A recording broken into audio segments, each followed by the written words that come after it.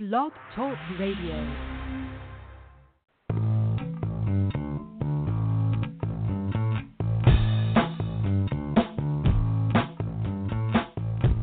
Welcome to New Human Living Radio Show, bringing you powerful interviews to awaken the power in you.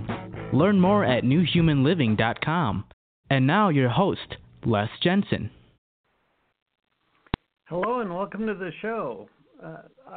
I think we're going to have a delightful episode tonight. The topic tonight is the power deck and the wisdom of the universe. And our guest tonight is Lynn Andrews. We're going to bring Lynn on in just a minute. But I wanted to talk just a minute about the idea of archetypes, the idea of the many different roles that our souls can be playing out in our lifetimes.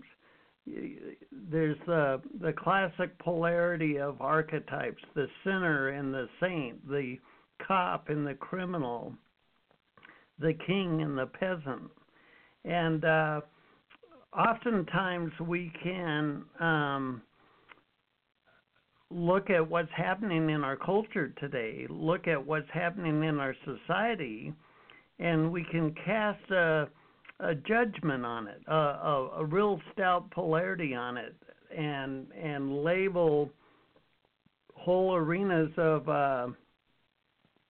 society as bad or evil or wicked, and perhaps those terms are accurate to describe what we see with our eyes, but the notion that there's some aspect of our human persona that is not of ourselves, that is not of divine consciousness, is actually folly.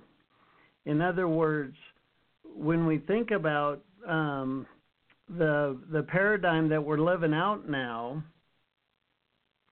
and we look at what's happening, you know, when you go to a hero movie, what does the movie do in the first part? What's the first role of the movie? Well, the role of the movie is to come up with a villain.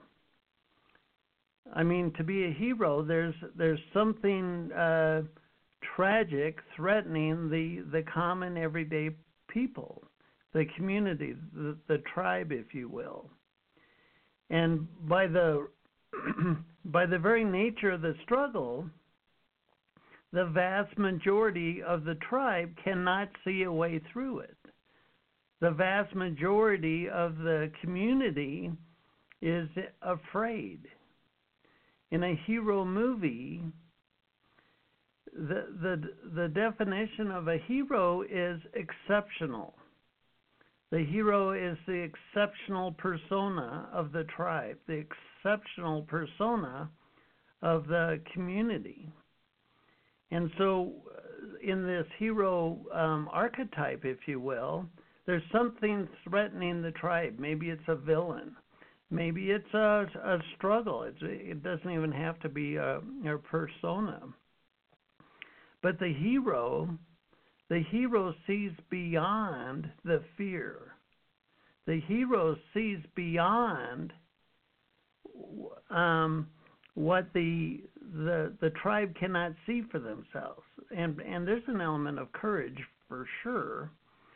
But the idea that, to use the classic term of hero as it relates to a villain, where a villain is threatening the tribe, we couldn't play out the hero archetype if we didn't have a villain. We couldn't play out, now to shift it across a couple of archetypes, we couldn't play out the role of being a slave unless there was a slave master. We couldn't play out the role of being persecuted if there wasn't a dictator. And so here on this planet at this time, we're playing out very advanced archetypes.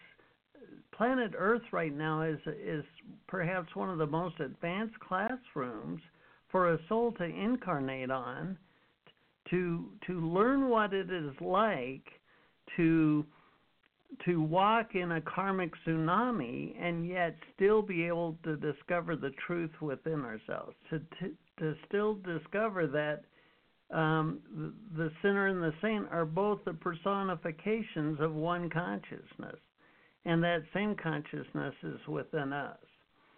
So when you look at what's playing out in the culture today, take a step back. I mean, especially if you fret and worry, or you cuss and you get angry and you're on an emotional roller coaster, take a step back and perhaps ask yourself, what did my soul intend for me to learn in such a caustic environment? What is the lesson my soul intended for me to learn in this environment now? And to look at your life from the soul's perspective is to really free your ego, to really free your the mind that would worry, that would be anxious, that would be fearful. So these are things to consider as you observe humanity going through the karmic roller coaster, if you will. So those are just some thoughts that I had. So let's get to this episode tonight. I'm so delighted to have our guest tonight, Lynn Andrews, on the show. Lynn has studied the shamanic woman on 4 continents for more than 30 years. She shares her ancient teachings in her more than 20 books, including the Medicine Woman series, which includes New York Times bestseller Medicine Woman and Jaguar Woman. Her books have been translated into 14 languages, and she speaks at conferences throughout the world. Her most recent work, the Sacred Vision Oracle Deck, is a bold oracular system helping the user to define their presence in the world, like we just talked about. And in combination with the Power Deck, which is the topic of the show tonight, they create a bridge between the sacred and the everyday life. Please join me in welcoming Lynn to the show. Lynn, I'm so glad to have you on the show tonight. Oh, Les, thank you so much for this opportunity. We have so much fun speaking together, and I hope I can have as much fun with your listeners as well. Well, very nice. Now you've created the Power Deck, the Cards of Wisdom, and if I understand it right, is this the second version of them? The Power Deck I first published about 15 years ago, and it is an ancient teaching. They're what I call the Cards of Wisdom, and they're cards that have magnificent paintings, different, by Rob Schouten, by the way, who's a magnificent artist. And I do the teachings that go along with the paintings. So you involve all your senses. You see this extraordinarily rather surreal painting. Then you, if you read out loud or hear yourself reading the teachings that correlate to the painting that are on the back, and then you can place them out in all kinds of different layouts, and they're teaching cards. Like, the thing that I noticed a lot in people's lives today is that we seem to have lost the beauty of prayer and the satisfaction or the communication of prayer. So I wrote both of these decks of cards, which are very different from one another, to give you something. You can just pick a card for the day as you're running out of the house and take it with you, because the cards are so beautiful, and set it up on your desk. And people will look at them and say, gee, that's a beautiful picture. What is that? And you can explain that it's something that gives you perhaps a different point of view for the day. I got the card Imagination, for instance, Les, for today's program. And what it said, it was so interesting to me. It's exploring the wilderness of your own soul through contemplation. And this is the card, by the way, of imagination. And imagination brings you to the altar of your imagination, to have a circle of imagination in your being. Walk with the untamed, wild, instinctual side of your nature, all the time knowing its power. Like a woman aware of her pregnancy, as she moves through her round of daily tasks, you need not focus on the unborn life in order for its nature to continue to grow.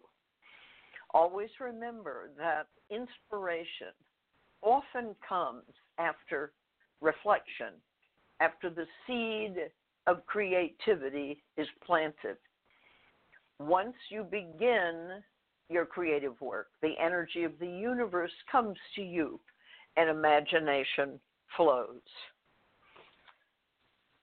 And that's the card I pulled, Leah, I pulled for us today. Well, and very I think nice. It's fitting, isn't it, I think? It is.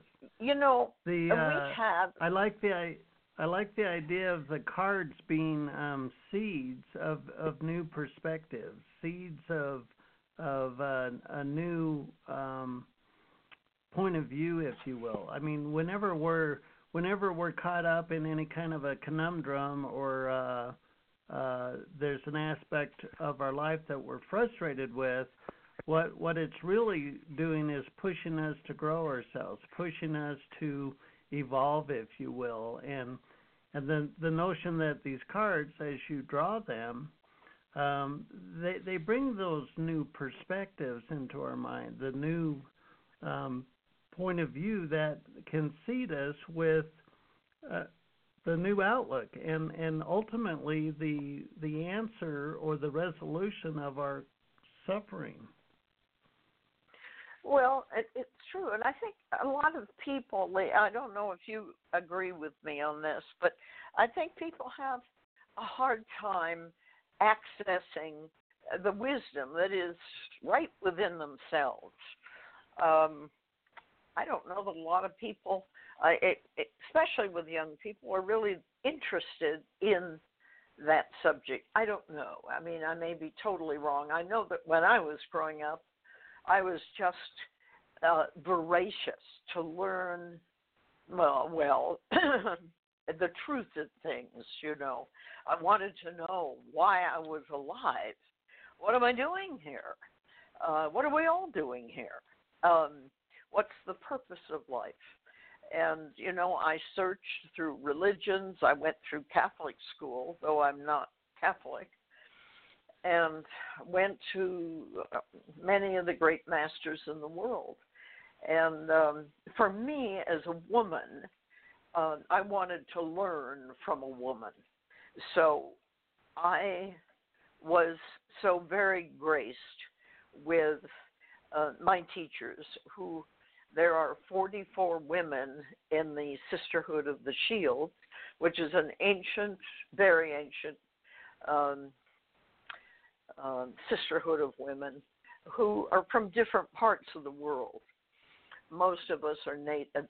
Most of the women are native. I think we're all native to the country we're born in, but truly native people who have grown up in different tribes in different areas of the world. They are very, very extraordinary women of high degree. So they, a grandmother in England, one experience of mine when I was writing a book called The Woman of Wyrd, W-Y-R-D, she presented me with this extraordinary deck of cards. They were so old that I was almost afraid to touch them, that they would disintegrate. And they have beautiful Right. paintings of flowers on them and teachings. It's where the concept of this originally came from. And then there was, of course, the Buddhist, a monk in the Himalayas also, who we traded some cards, and he was telling me about how he would teach apprentices. And I was sharing, the things that we do, the ceremonies, some rituals, and so forth, and how people are being healed so much by the process of shamanism. Really, I think when people hear the word shamanism, they think, well, you've got to be an Indian, a Native American, this or that, and it's Right. not true. You learn to choreograph the energies in the universe, whether it's a position in a lawyer's office on Madison Avenue in New York, or you're raising children, or you have so many people have health problems today. And I always tell them before we work together that if you have an issue, let's just say you have a spine problem, a back problem, I always say to them, and this sounds so simplistic, but you're backing away from your power in some way in your life, and they'll always laugh, Les, because Right. it's true. I keep calling you Lee and then Les, but it's Les. No problem. So, Well, I like the association of the pain in the back and then backing away from your power. It seems like there's so many ways that nature, that consciousness, that life has to mirror to us how we're incongruent with ourselves, what we're missing in ourselves, if you will. And what I like about the cards is it's kind of a way to get your brain out of it. I mean, your brain doesn't. When you pick a card, your brain doesn't know what the card is, but your soul does. and so true. it's a way to like channel to yourself or inspire yourself by getting out of your mind. Oh yes, and the original brain, which I'm sure you're aware of, is right around your navel. That's where your first brain was formed, and we call that the body mind. And the body mind has access to your Akashic record, your karma, your life, your past lives, and so forth. But the brain, our other brain, has a problem understanding that, really. In my way, I don't know how you feel about this, but I think that the brain is a storehouse for all of the things it's been taught. And one of the things that comes up for me, having been on book tour all over the world and traveled and worked with different people, I find that most people, maybe 92, 93% of the people in the world come out of some sort of abuse situation in their childhood. Right. And I don't think people know the road out of that issue. Right.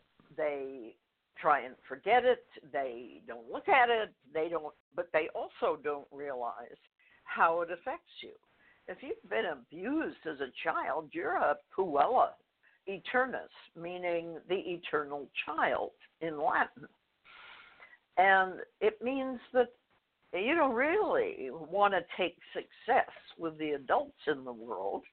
You want to have a childhood. because you never had one. If you were abused, you were living somebody else's dream or their reality to stay out of trouble. Don't you think? Yeah, oh sure. Well,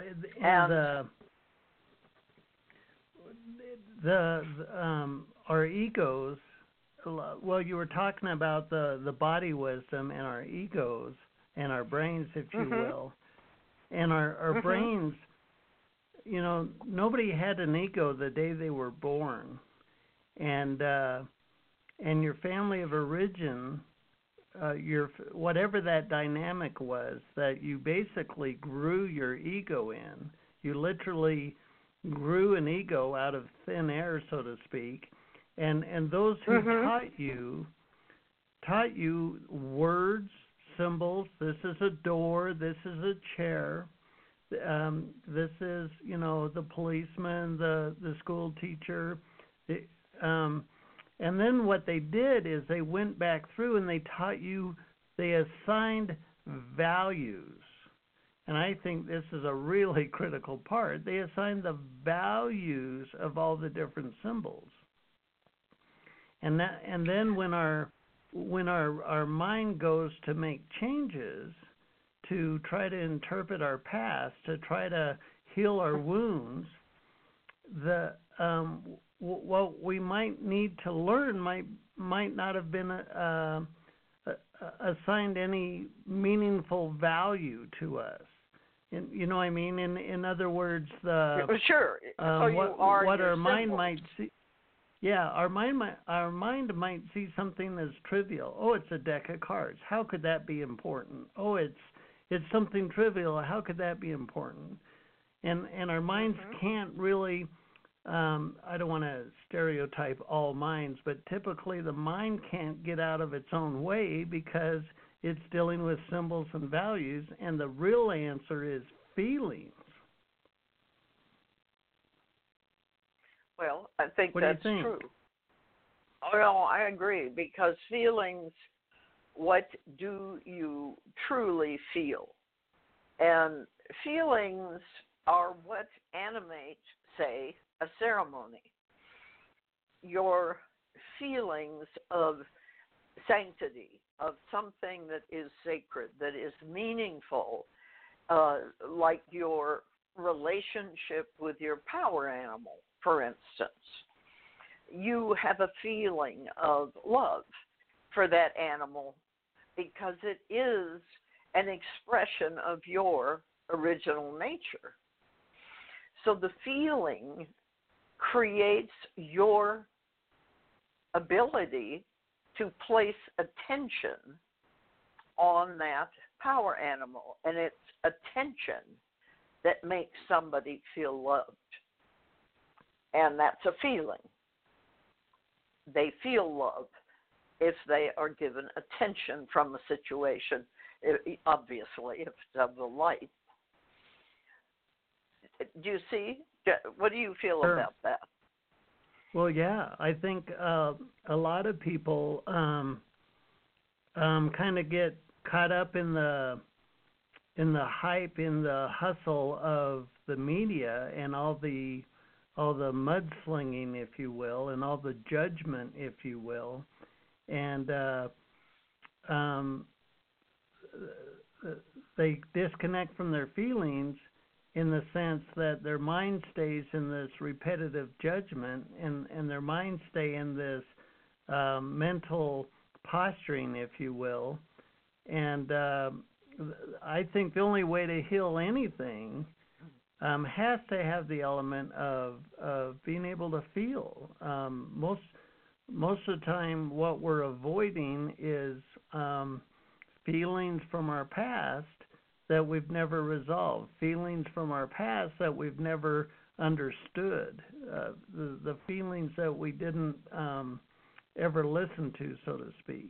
So, well, that's what we recreate them in our lives.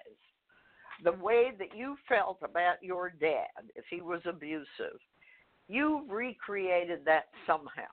Maybe with a boss in your business, maybe a That's society. exactly right. No, you got it right the first time. But you see, you go, oh my God, I feel the same way towards this person in my life as I did about my dad or my mother, and you recreate it to unconsciously try to heal it. You said something earlier, and I just wanted to mention it, because if I can remember what I was thinking. You were talking about villains and heroes. We were talking about life today and the archetypes of good and evil. And what if the archetype that you consider to be evil is actually the teacher, the good teacher, that is trying to wake you up in your somnambulism of life?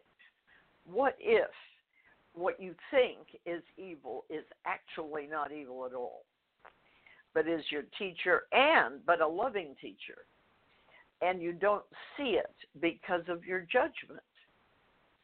What do you feel about that? Well, that's beautiful. I love it. You hit the nail on the head, because my dad was a World War II vet, and when he got mad, he cut you in half with his eyes, just with his glare. And when he got mad, Sure. you couldn't make yourself small enough. You wanted to be invisible. And then I fast forward into my working life. I'm working in broadcast television, and my boss is this. I would call him, at the time I would call him malicious and evil, but in truth he was my angel. Wait, what? He's evil and malicious and he's my angel? Well, yeah. He probably had one of the biggest soul contracts with my soul, because he pushed my buttons for 10 years and he put me on a couch. And on that couch, I cracked myself open. And had he not been such a good tyrant, a good SOB, I wouldn't have cracked open, and I wouldn't have found my life purpose. So he was truly a gift. That angry, malicious man was one of the most profound gifts that I had in my life. And there's another element to that. Perhaps we choose to see someone, say a political figure or a boss like you're talking about, and because of certain behavior patterns, we choose to see them as horrible people, whatever description. We fail to see that in actuality they aren't horrible people. They are doing wonderful things for you, but you don't even see it. Yeah. And it's fascinating, the villain and the hero. In the Native American world, there's a tradition called the Heyoka. And very simply speaking, the Heyoka is a backward teaching in a sense. And I mean, for example, if you're a warrior and you're Heyoka, you ride backwards on your horse with a broken lance. And it shows your extraordinary faith that the Great Spirit will take care of you. Wow, I like that. And I think there's a lot of Heyoka teaching going on. It's coming in a way that maybe we're not used to at all, and we judge it, and yet maybe we are judging it because we are terrified as human beings of change, of changing our perception and the way we approach the world. What do you think about that? Right. Well, I think we get scared of change because we're coming out of pain. We're coming out of misery. We're coming out of suffering. So imagine if you've clicked off a few lifetimes of true pain, just horrible circumstances, and you finally get back on your feet, so to speak. I mean, you're barely finding your sense of balance. You're barely learning how to stand up.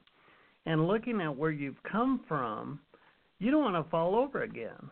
And so when you find that place of comfort, it can seem volatile. It can seem fragile. And if we go turning all the knobs and changing everything, hell, we might fall back over again and go back into the pain of the past. Absolutely. Or we think we will, but of course that's not quite true. Right. Because that's not going to happen. When you learn the lesson, you set yourself free. Oh, absolutely. But to learn the lesson, first of all, you have to want to learn what you came here to do in this life. So many people are going to pass on and never know why they were born, which I just find a tragedy. Right. And so, besides the power deck, which is, oh God, I just wish everybody would get it. It would enrich your life so much. And the other deck that I did is the Sacred Vision Oracle cards. And this is a strong deck in that it is very much kind of a... I looked out at the world today, and I just wanted to give people excuse me, but a kick in the butt. Like, wake up. What in the holy world is the matter with you? So I wrote an oracle deck, and it was all right for me to say that. And when we think of oracles, we typically think of traditional oracles from ancient times. We think of a high priest or priestess who goes into a trance to commune with a deity, prophecy, and to give people the future or reveal to us a divine purpose in life. In other words, someone outside of ourselves who is supposed to give us the vision and wisdom that we seek. The problem with that is that it's within you.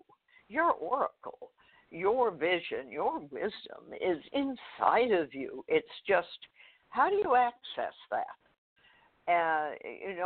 There's a voice that speaks of what is real and true for you, and a truth that you may not even know that you carry until you see or read something that awakens that voice. So then you become your own oracle once that process begins, because you have embraced the voice of wisdom that is a part of you. And if we would just stop for a minute, all of this madness, we run madly from one end of the day to the other, and we don't think about connecting perhaps with God or nature and all of life, rather than keeping us separate and apart. We separate in our madness, in our chaos. And if you can find that God, the goddess, the great spirit, is in all things, and all things are within the great spirit. So we are actually all part of a oneness in life. And I always say to people, they get very upset with me, I say there's a war, on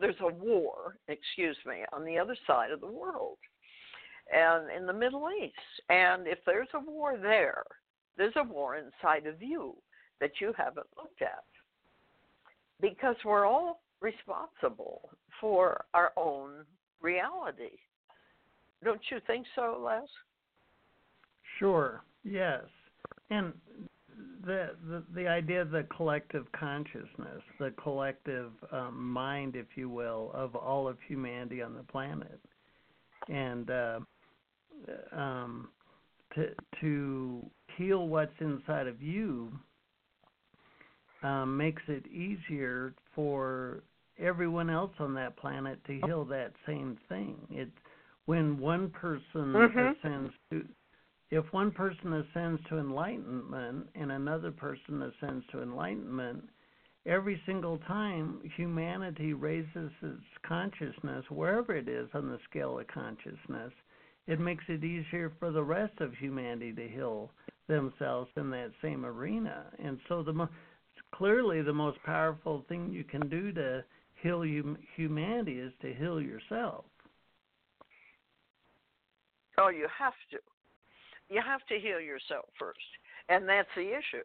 People don't know how to do that. They don't even know what that means, Les, so often. I mean, people don't know that they're creating their own pain. And if they'll stop long enough, just do the power deck every day or Sacred Vision Oracle cards, either one. And I've written 21 books on this subject, sort of. I came out of really an incredible life in the film business in Beverly Hills and married to someone in the film business, and I had a beautiful daughter and the life that people dream of. And I needed to find why I could see lights around people, why I was not fulfilled. I couldn't understand why. And why I could see into people their health, where they needed to be healed, for instance. And I had been able to do that since I was about 5 or 6 years old. And when I realized early on in my life that it scared people to death and they thought I was invading their privacy, I started to hide who I really was. And I think that's when I began to realize that that's what people do. They hide who they truly are because they don't think they'll be loved. I didn't think people would love me at all if they knew these kinds of things about myself. So I left, and I'm not saying other people should do this, but I left my life because I needed to find, to go in search and move down this trail of understanding the freedom and the how the energies in the universe are all part of us, and you choreograph them, you dance with them, and you heal the issues that you have. You heal the things that are inside of you that just fester and create harm, because you can do that. And I think perhaps that's another thing, lessons that people don't know, that they can actually heal. What do you think? Right. Well, I like what you were saying about where earlier in your life you didn't feel like you were lovable, and certainly I've had that in my own persona. And then what came to mind was the judgment of others. So we look at somebody else in society, and maybe they're doing atrocious things, and we look at them in judgment, and we label them as bad, as the scoundrel, the villain, the scallywag. And yet, somewhere in our own life path, as a soul, in our many, many incarnations, there were lifetimes where perhaps we did that very same thing that in this lifetime we're putting heavy judgment on. I mean, those two things are related, and well, they are. To heal our judgment of others in this lifetime can help heal our past and our judgment of our own past, so we can actually more fully love ourselves. Well, I think that's absolutely true. And, yeah, definitely. And to love ourselves is, of course, the issue, because when you realize that we're all made out of the same thing, a machine gun is made out of the same material that a sacred pipe is made out of. We are Right. all one.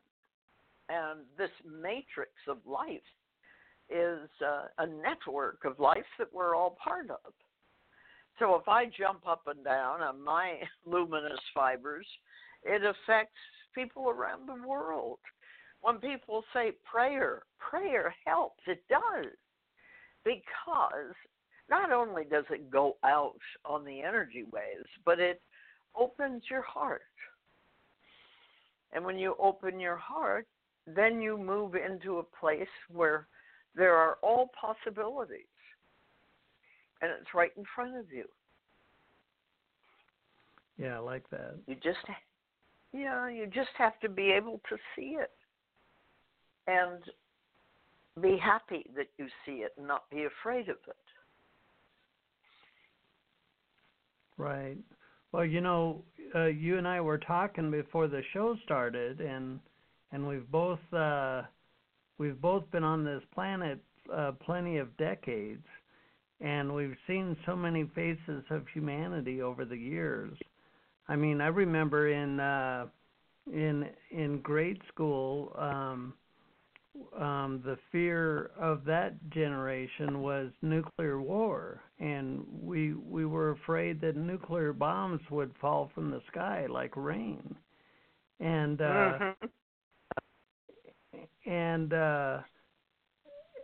so you and I have gone through just countless variations of society's fears and worries and pain and suffering and sorrow, and yet both of us before the show shared with each other how much we value life, how precious life is, how wonderful life is. And I think that's a testament to understanding the purpose of life and the purpose of our own individual lifetimes and the reason why we're here. You don't have to look at the crazy storyline that's going on now and then determine for some reason that your life is anything but precious. Exactly. And it is precious, and some people don't seem to understand that, which is, gosh, such a tragedy to me. So, one of the main things that I have always found so important to my own existence is animals and their ability to act as an antenna between the earth spirits and the sky fathers and mothers, They're Right. magnificent creatures, and certainly human beings. I thought if I wrote stories, the stories of, my experiences with Agnes Whistling Elk or Ruby Plenty Chiefs or Twin Dreamers and on, there are 44 of us. If I wrote those experiences, perhaps people could go along, read my books, and go along on those stories with me. And it worked. That's how people have read my books. They're not how-to books. They're experiential, I guess you'd say, and they're autobiographical. Right. Well, that's a powerful way to communicate, really. Well, it's owning your power. I have a writing school and I have a shamanic school, and I teach what I've written about, and I teach writing from a very different standpoint than most people, and I'm trying to help people find their creative soul, whether it's through writing or painting or music or love or whatever, so that when they go out into the world, they won't abuse another person or an animal or an environment. Right? Right. Yeah.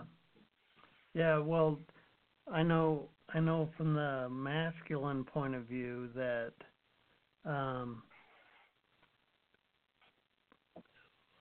my father comes to mind again when I look at pictures of him before World War II, before he went into the war. He all the pictures, he had a big happy smile on his face, and he was a very joyful kid. Of course, I didn't know him at the time because I didn't come around for decades. But all the pictures of him after the war, he had this this kind of sorrow. Sure, he would smile and whatnot, but you could just tell that his soul had been really beat up, and he had gone through real serious misery. And I think sometimes the masculine, the male part of our society are put in situations where they have to just shove their feelings down so far, and that to heal our ability to feel is what's going to prevent us from going back into conflict and war. I mean, if we truly have feelings for one another, we can't really bring that kind of harm to one another. But if we're numb to our feelings and our egos are afraid, then hell, we're capable of doing all kinds of atrocities, which our human history has shown us over and over. Well, it's really religious war to me. You know, in the name of God and what I believe in, I kill you because you don't believe in it. It's madness. And why don't we empower each other with our differences? How fabulous. Oh, yeah. We're all so different, and it's so exciting to meet people who are truly different. I'm truly part of another world. And I'm just horrified at what's going on. I mean, it's pretty bad. Sure. And I just and the blowing up of churches and temples and places that are sacred. Oh my God. Yeah. I don't know. Well, it's part of the journey of our souls to come out of the pain index, to come out of the stories of our past, and to rediscover our truth and rediscover the power of love and the power of forgiveness and the power of compassion for each other. And that's really a lot of what this chapter of our human story is about, is to learn how to be compassionate, learn how to have compassion for our fellow man, regardless of if he believes our God or his own God or whatever.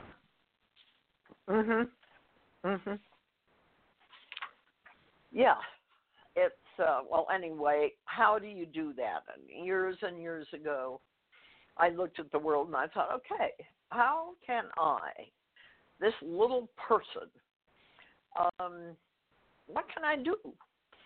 So I had this extraordinary experience with these women that kind of left my life, basically. I certainly wouldn't suggest that to anyone else. It was just, I didn't leave it totally, but I certainly shifted my attention. And I wanted to learn about this. I knew that I had some kind of a destiny, and it was just too vivid to ignore. And I had these abilities. I didn't know what they were really, so I went in search of someone who could teach me that. And, of course, these were the women that I went with to learn from. And I began to realize, of course, write about your own experience and how you learned about having a lack of self-worth, say. I had I didn't have the highest self-worth because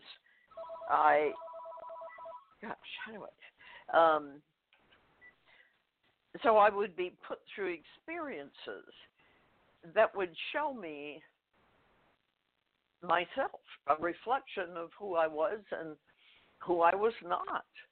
And so my books, every chapter is full of an experience or a conversation with out in nature somewhere in Tibet or Nepal, Australia, different parts of the world, America, Europe, and what happened? What were those conversations? And how did it shift me? And mostly it wasn't conversations. It was really experiences of them putting me in a situation where I had to survive to learn. Right. I mean, it was true. Trial by fire. I'm sorry? Trial by fire. It was. Sink or swim. They won. Yeah. Well, more than that, the women, I call them the ladies, they're very elder, by the way, very elder. I've always worked with elder women. They saw that I needed to learn some things, and they sent me down to the Yucatan to work with a woman named Soila and her husband, Jose. And I went down there and spent quite some time. I wrote a book down there called Jaguar Woman, and it was up for a Pulitzer, by the way. Oh, and nice. It's a wonderful book, I think, on the New York Times. Not that whatever that means. I mean, it was certainly, it's a book I love. And they sent me down to work with this woman who is part of the Sisterhood of the Shields. And to work with her, I didn't know what I was getting into. I just trusted that they certainly knew what they were doing. They are such extraordinary women of power. So I went down, and we stayed. I stayed with them in a little hut that was so beautiful, and dirt floors, and very clean, and very, had a wonderful feel to it. And one day, Soila got me up early. We were sleeping in hammocks, and she got me up early. We had a little bit to eat, and then off we went down this trail. And the trail, there had been a bit of rain the night before, and so the trail was really slippery. And I'm wearing these huaraches that are sandals. I don't know unless if you've ever worn those, but they slip on and off your feet. And off we go. And I keep saying, Soila, where are we going? Where are we going? I can't keep up with you. And she's walking along, and she's very tough with me. And pretty soon we took a little veering off to the left on another trail. And suddenly she stopped. I stopped, and our toes were curled over this cliff and down below us. It seemed like, 5,000 feet. I don't like heights. Scared me. Just scared me to death. Because if we'd kept walking, we would have fallen right into it. And she's laughing at me, and she points to a trail around the side, journeying down to the bottom of this caldera, what they call La Caldera. And the cauldron, sort of. Anyway, off she goes down to this trail. And I said, where are we going? And she said, well, we're going to go down this trail and follow me. And I said, I can't. And it was dangerous. It was a little tiny trail on the side of a mount on the cliff. And I said, I am afraid I will die. I'll fall off of this or slip off. And she said, if you do not follow me, you will never be dreamed again by the Sisterhood of the Shields. And she wasn't kidding. So I thought, okay, if I die, I die. So I was sure that I wasn't going to make it. Right. And she went off ahead, and I'm slipping and sliding and grabbing the cliff. She comes back to me, and she said, there's a gift for you. That spirit has left you in a nicho, a long little indentation in the cliff down the trail. You take that as a gift. It is for you. And off she went. And I'm struggling down this trail, really, Les, I can't tell you how frightened I was. And I came to this nicho, and there in the nicho was this ruby, a beautiful, beautiful ruby. And I knew that it was part of the ceremonial sacred things of the sisterhood. And I looked at it, and I touched it, and I said, I cannot take this. I don't deserve it. And I left it there. And I went, struggle down the trail, got to the bottom finally. And so I was sitting over against a tree, totally disgusted with me. And I was saying, I made it. She said, come over here. And I came straight towards her and walked right into quicksand.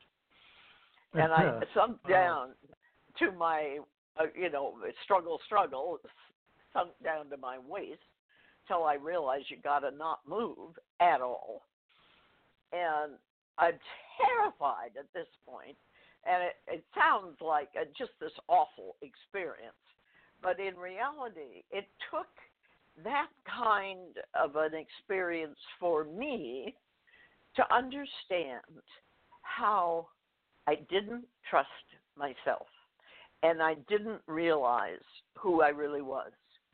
And it wasn't until much later that evening that I finally got the message, and she pulled me out of the quicksand. But she wouldn't pull me out until certain things had happened, and she realized that I had come to an understanding.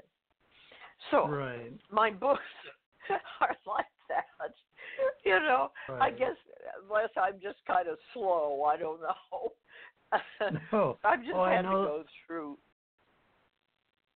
I know that feeling. Well, I know the feeling of feeling like I'm slow at learning stuff sometimes when it comes to spiritual growth. Well, an hour can go by pretty fast. I want to make sure our audience knows how to get your books. And can you share with our audience if you have any workshops or if you work with people, just tell us how to get your books and how they can connect with you.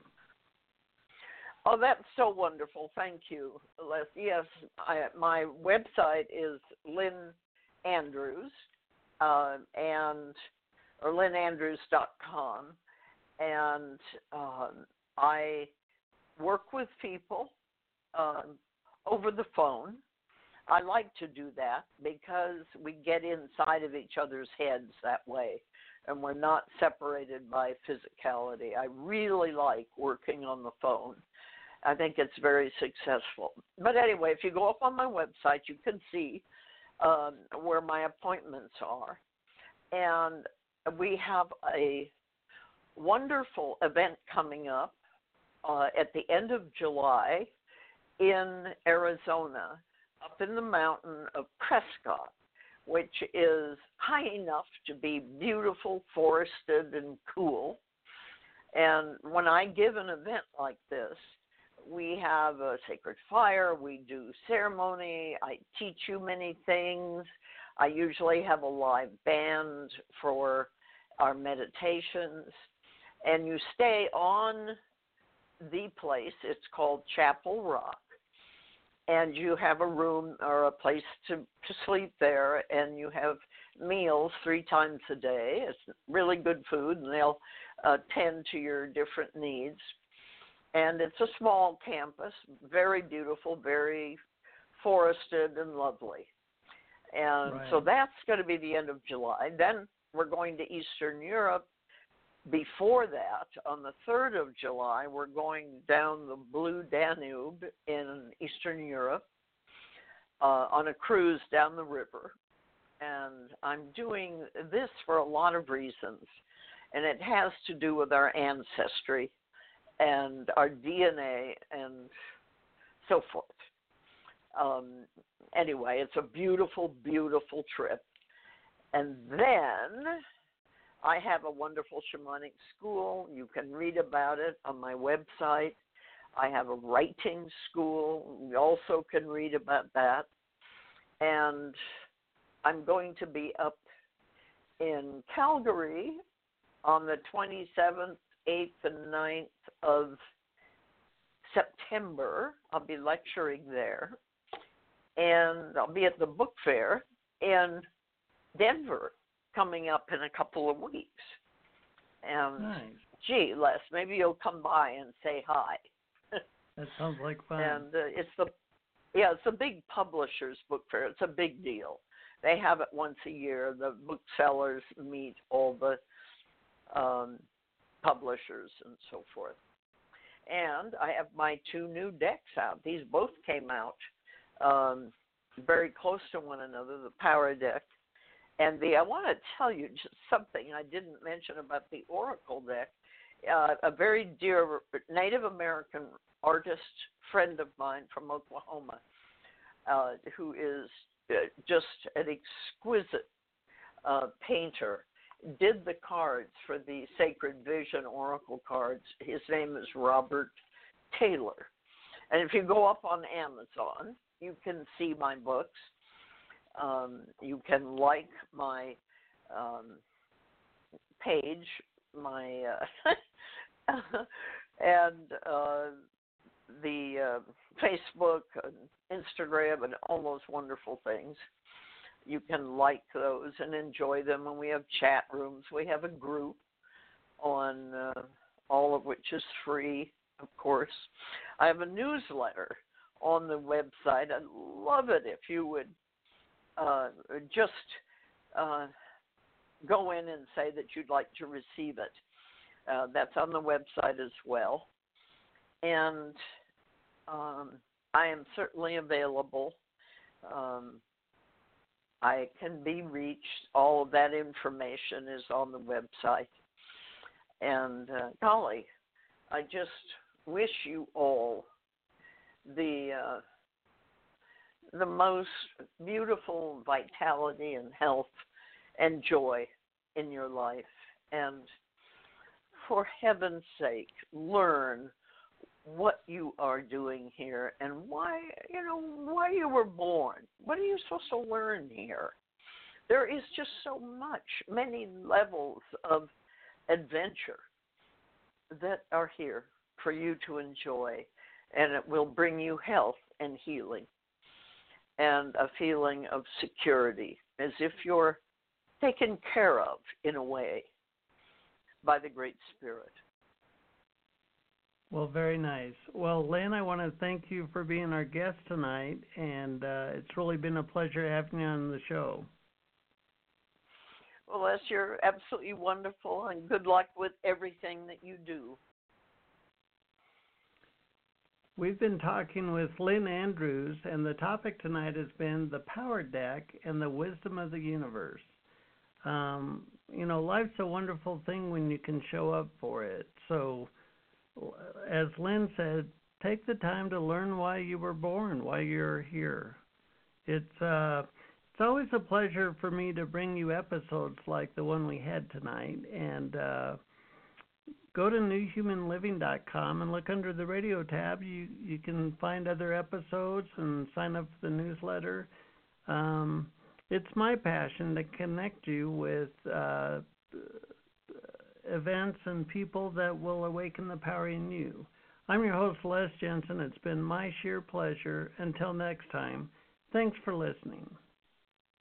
This has been a New Human Living radio broadcast. You can raise your own personal power with Personal Power Fundamentals home study course at newhumanliving.com. Thanks for listening.